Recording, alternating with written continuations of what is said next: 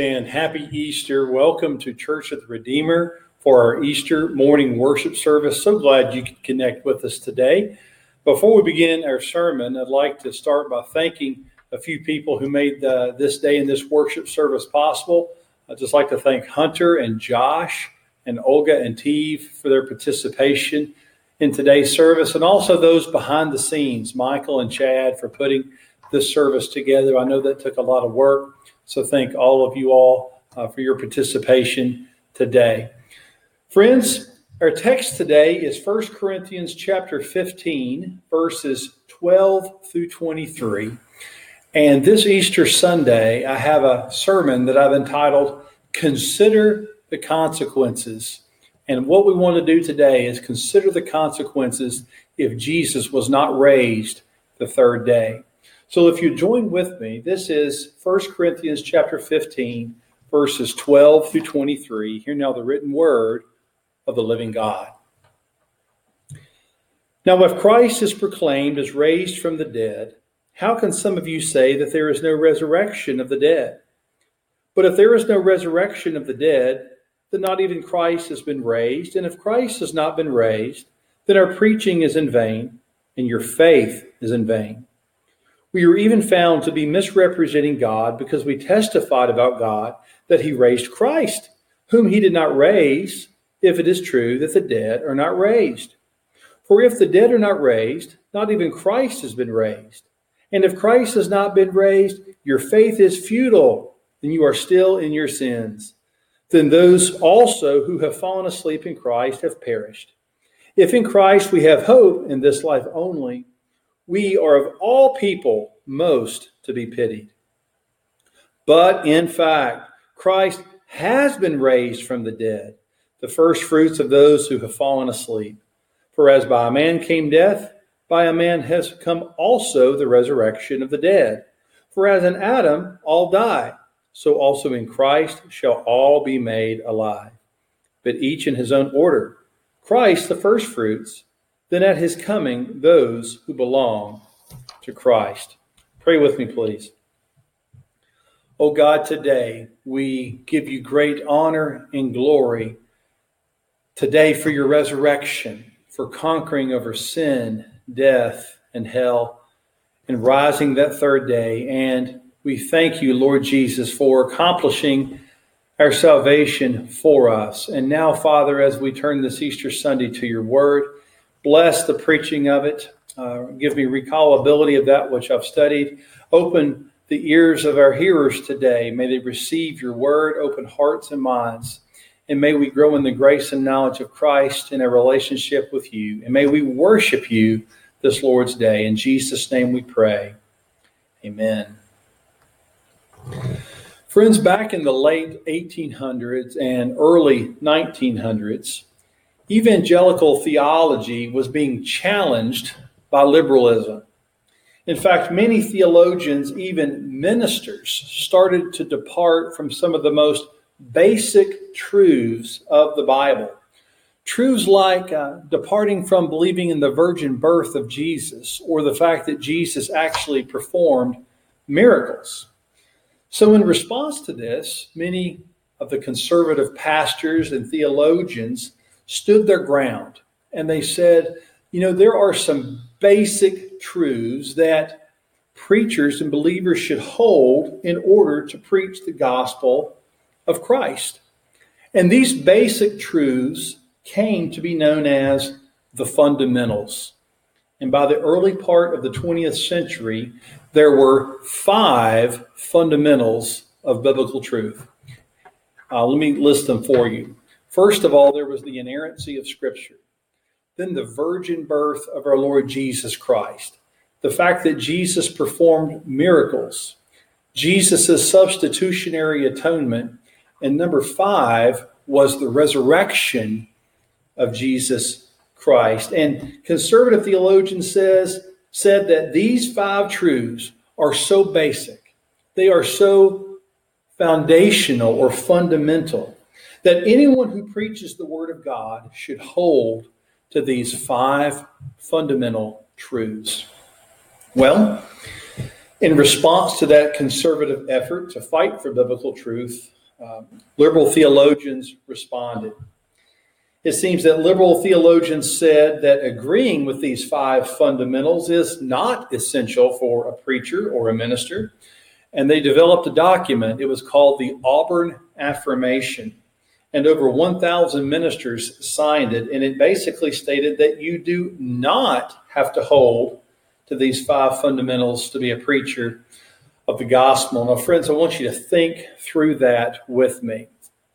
Let's consider the consequences, if you would, to a minister not holding to those 5 fundamentals of the faith.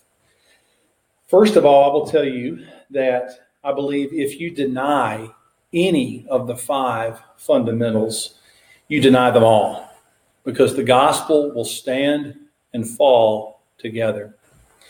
Secondly, if you deny any of them, you have nothing to preach but whatever you choose or whatever you make up to preach. Some of you will recall a couple months ago, I shared from the pulpit that several years ago I attended a funeral, and instead of reading from the Word of God, the minister read a children's book called Freddie the Leaf, and that was supposed to be an explanation of life. In other words, they were making up other things instead of looking to the Bible. That's what happens when you deny the fundamentals of the faith. But finally, I'll say, for those who signed the Auburn Affirmation, they did not consider the consequences. They did not consider the consequences of what denying those 5 fundamentals would do to their faith.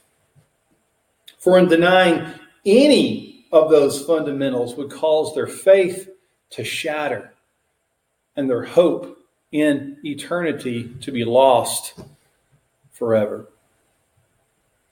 Well, today, dear friends, on this Easter Sunday, we're going to look at one of the 5 fundamentals of the faith, the 5th one, the resurrection of our Lord Jesus Christ. And we're going to see that the Bible today teaches us to consider the consequences of denying the resurrection of Jesus Christ. For here in 1 Corinthians 15, the Apostle Paul, he challenges you, he challenges me to consider 5 consequences to our faith if Jesus was not raised from the dead. So friends, let's go through the 5 consequences to our faith if Jesus was not raised. The first one is found in verse 14. It's simply that our preaching and our faith are in vain. Look at verse 14 with me again. The Bible says, "And if Christ has not been raised, then our preaching is in vain, and your faith is in vain." So first of all, the Bible says, if Jesus is not raised, if there is no resurrection, our preaching is in vain. Now let's talk about this word vain and the word picture behind it. The word picture is that which is empty or something that has absolutely no effect at all. Friends, I'm a preacher of the gospel, and the gospel means good news and good news about Jesus. But I want you to know that if there is no resurrection of the dead, the good news of the gospel actually turns into bad news. You might ask, why, Pastor Adam? Well, here's the reason why. Because the Bible teaches us that it was Jesus' resurrection that defeated sin, death, and hell. But if Jesus has not been raised, then there has been no effect on sin, death, and hell. If Jesus is not raised, then my gospel message is in vain. It's completely empty. So instead of me preaching, your enemies have been defeated through Jesus, I should say, your enemies still remain because Jesus was not raised. We have no hope but to suffer the eternal consequences of sin, death, and hell if Jesus was not raised. So what the Bible is saying is that if there is no resurrection, listening to me today or any other preacher proclaim the good news of Jesus is a complete waste of time. If Jesus isn't raised, you could certainly say, in vain today I have listened to Pastor Adam preach an Easter message. You would have been better off sleeping in than listening to me this morning, because without the resurrection, friends, my preaching, it's in vain. It's completely empty. It has no effect at all. But you see from the text, not only is my preaching in vain, but our faith is in vain. Now, the word faith here means the content of what we believe. And for Christians, we believe that God will give us eternal life because Jesus has been raised. But friends, I want you to know, if Jesus has not been raised, a dead Savior cannot give you life. So if Jesus is not raised, our faith, it's also empty. It's in vain. It has absolutely no effect. And you think about passages in the Bible like Hebrews chapter 11, where it lists all these people who have believed. You know, we know that chapter as the Hall of Faith. But if Jesus has not been raised, it's not the Hall of Faith. It's the Hall of the Foolish. Because that would mean that people like Abel and Noah and Abraham, Sarah and Isaac and Moses, they would have been faithful for nothing. All of our preaching, all of our faith would collapse. Friends, this is a consequence if there is no resurrection from the dead. Number two, the second consequence we need to consider comes from verse 15. And it says, we are liars. If there is no resurrection, we are liars. Look at verse 15. We are even found to be misrepresenting God because we testified about God that he raised Christ, whom he did not raise, if it is true that the dead are not raised. Paul here is saying, one of the consequences, if Jesus was not raised, he's saying, look, I would be a liar. And not only that, but the gospel writers, Matthew, Mark, Luke, and John, they would have all conspired together to tell us a lie. But not only that, the apostles in the book of Acts that went out and spread the gospel, those like Peter and John, Stephen, the apostle Paul, and all the missionaries in the latter part of the book of Acts, people like Barnabas and Silas and Timothy. These missionaries would have been telling people lies all across the Roman world. In fact, because they were lying, we would need to ask the question, why would we believe any of these guys talk about anything else? Those who've written the books of the Bible, why would we even believe them if they were lying about the resurrection? Friend, I want you to know, if Jesus was not raised from the dead, if there's no resurrection, if you have told someone the good news of Jesus Christ, you would be a liar. I would be a liar as a preacher of the gospel, but I want us to zoom in and really focus on something. If Jesus is not raised, if there's no resurrection, that means that Jesus himself would be a liar. You remember the Gospel of John? Jesus said these words as he was standing next to the temple. He said, tear down this temple and I will rebuild it in 3 days. But the Bible says he wasn't talking about the man-made temple. He was talking about his own body, that after he died, he would be raised the third day. So if there is no resurrection, even Jesus would be considered a liar. In fact, the whole message of the Bible would absolutely collapse because it depends on the resurrection of Jesus. Friends, this yet is another consequence if there is no resurrection. But number three, the third consequence we need to consider is found in verse 17. It's simply, we are still in our sins. Look at verse 17. And if Christ has not been raised, your faith is futile, and you are still in your sins. So friends, let's take a step back and review for just a moment. What is the message that we preach here at Redeemer? What is the message of our church? We preach that Jesus died on the cross for our sins, that he was buried, and that he rose the third day to defeat our sins. And now we should trust Christ for the forgiveness of sins, because it is from sin that we need to be saved. But this text is saying, if there is no resurrection, if Christ was not raised, then sin defeated Jesus on the cross. It wasn't that Christ defeated sin. If there's no resurrection, sin defeated Jesus. His death was in vain. Our preaching is in vain. And we are still in our sins. And we need to remember what the Bible says. If we're in the position of still being in our sins, that means we're not forgiven. We're not reconciled to God.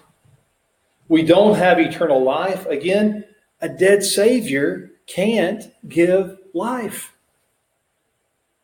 And we need to remember Romans 6:23, because it says the wages of sin is death. And that's not just physical death, but eternal death in hell, a separation from God.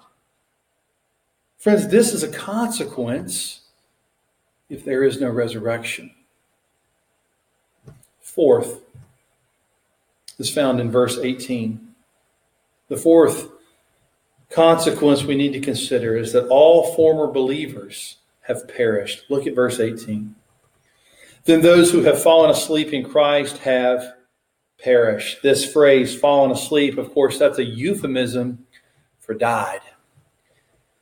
This would mean that all former believers, that means Noah and Abraham and Moses and David and the prophets, Peter and James and John and the disciples, those like Augustine and Athanasius and Luther and Spurgeon, even any loved one that you've had who was a believer that has already died. The Bible says that all these former believers have perished. They're lost. They have no hope. Friends, this is another consequence if there is no resurrection. But number 5, it's found in verse 19. And it's simply that believers should be pitied more than all people. Look at the text, verse 19. If in Christ we have hope in this life only, we, of all people, most to be pitied. Friends, consider what we have said so far, or what Paul has said so far in the text today. He said, if Jesus is not raised, we have no gospel, we have no faith, we have no living Savior. We would be speaking lies one to another. We have no forgiveness. In fact, we must bear the consequences of our own sin. There's no future hope for other believers who have gone before us, and there's no hope now. If you are a believer and Jesus has not been raised, this text says that we would be a mockery, a joke, an absolute tragedy. And as the text says, we would be the most pitiful people on the entire earth. Friends, consider these 5 consequences if Jesus had not been raised. And as you consider them, I ask that you not tread lightly on this subject. In fact, let these consequences sink deep into your soul. There's some out there who will say, we want Christianity without the resurrection of Jesus Christ. Yet today we see the terrible consequences of that line of thought. And in response to those people who would deny the resurrection, the Bible says to us today, if you want Christianity without a resurrected Christ, guess what? You can't have it. Because the Bible declares to us today that Christ is risen. You see, the gospel stands or falls without the resurrection. Look, here's what's happened. Paul has made his case. He has painted this terrible, dark, grim picture of the consequences to your faith and to my faith if we deny the resurrection. But why does he do that? You know, he only paints this dark, terrible picture in order that he might throw the light of the gospel of Jesus Christ on this terrible situation and give us hope. Because as we transition now from verse 19 to verse 20, I want you to see it in the text. The text turns everything that Paul just said upside down and gives us joy and hope in the resurrection of Christ. Look with me again at verses 20 through 23. Paul says in verse 20, "But in fact, Christ has been raised from the dead, the first fruits of those who have fallen asleep. For as by a man came death, by a man has come also the resurrection of the dead. For as in Adam all die, but also in Christ shall all be made alive. But each in his own order, Christ the first fruits, then at his coming, those who belong to Christ." Friends, I want you to know the Bible declares to us today that indeed Christ was raised that third day. Death could not hold him. The grave could not keep him from rising again. And I want you to see some truths that come out of this text, truths that counter all the consequences that we read just a moment ago. And the first one is simply that our preaching and our faith, they are not in vain. You know, Isaiah reminds us that when you preach the word of God, it will not return unto God void. It will not be empty. It will not have no effect. It will not be in vain. In fact, the last verse of this chapter, if you still have your Bibles open, turn to the last verse of the 15th chapter of 1 Corinthians, because it totally turns this idea of being in vain on its head. Look at it. It says, "Therefore, my beloved brothers, be steadfast, immovable, always abounding in the work of the Lord." And here it is, "knowing that in the Lord your labor is not in vain." Friends, this teaches us that our preaching, our faith are not in vain. In fact, Jesus' resurrection guarantees that our faith is on a solid rock. And that solid rock, of course, is Christ. Therefore, because your faith is not in vain, go live for Jesus. As the Bible says, finish the course, keep the faith, be immovable, always abounding in God's work, because you now know that your labor is not in vain. Secondly, another truth that we learn, that we're not liars, but we're actually speaking the truth. Be of good cheer, my dear friend. The resurrection of Jesus Christ assures us that we can trust the Gospels, that we can trust the apostles, and that you and I can speak confidently to those around us in this world about Jesus Christ, about his salvation. We can know God's word is truth. We can know that Jesus is the way and the truth. Therefore, I encourage you, because we are not telling anyone lies, go into the world and speak the gospel. Be witnesses for Christ. Be the salt of the earth, the light of the world, dear friend. The third truth we learn, we are not in our sins. You know, it was a grim picture Paul just painted a minute ago about our circumstances in life. If Jesus was not raised, our sin would still be on our lives. We would suffer the eternal consequences of those sins. But because Christ has been raised, we are not in our sins. Our sins have been removed, as the psalmist said, as far as the east is from the west. His resurrection, it defeated the power of sin, death, and hell. And as believers, you and I stand declared righteous before a holy God because Christ's righteousness has been imputed to us. Our sin has been imputed back to him. Therefore, dear friend, rejoice and be glad, because your sin is not on you, but it's on Christ who defeated your sin. The fourth truth: those believers who've died before us, they do have an eternal hope. You know, it was a young church in Thessalonica when Paul wrote the books of 1st and 2nd Thessalonians.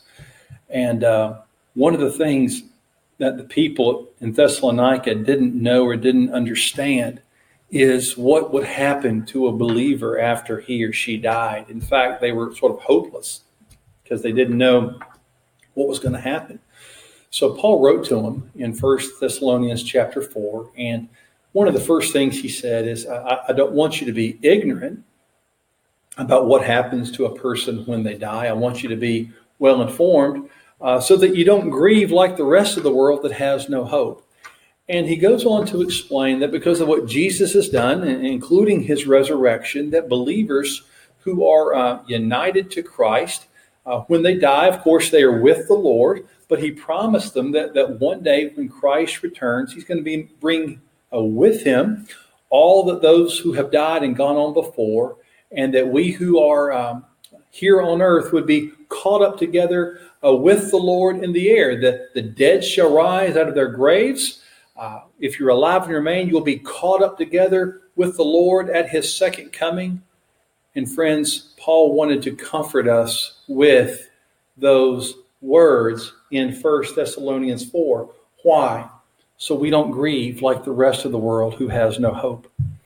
So maybe you have a family member, you have a loved one who knew Christ and has died. This text assures you that because of Jesus' resurrection, that one is with the Lord.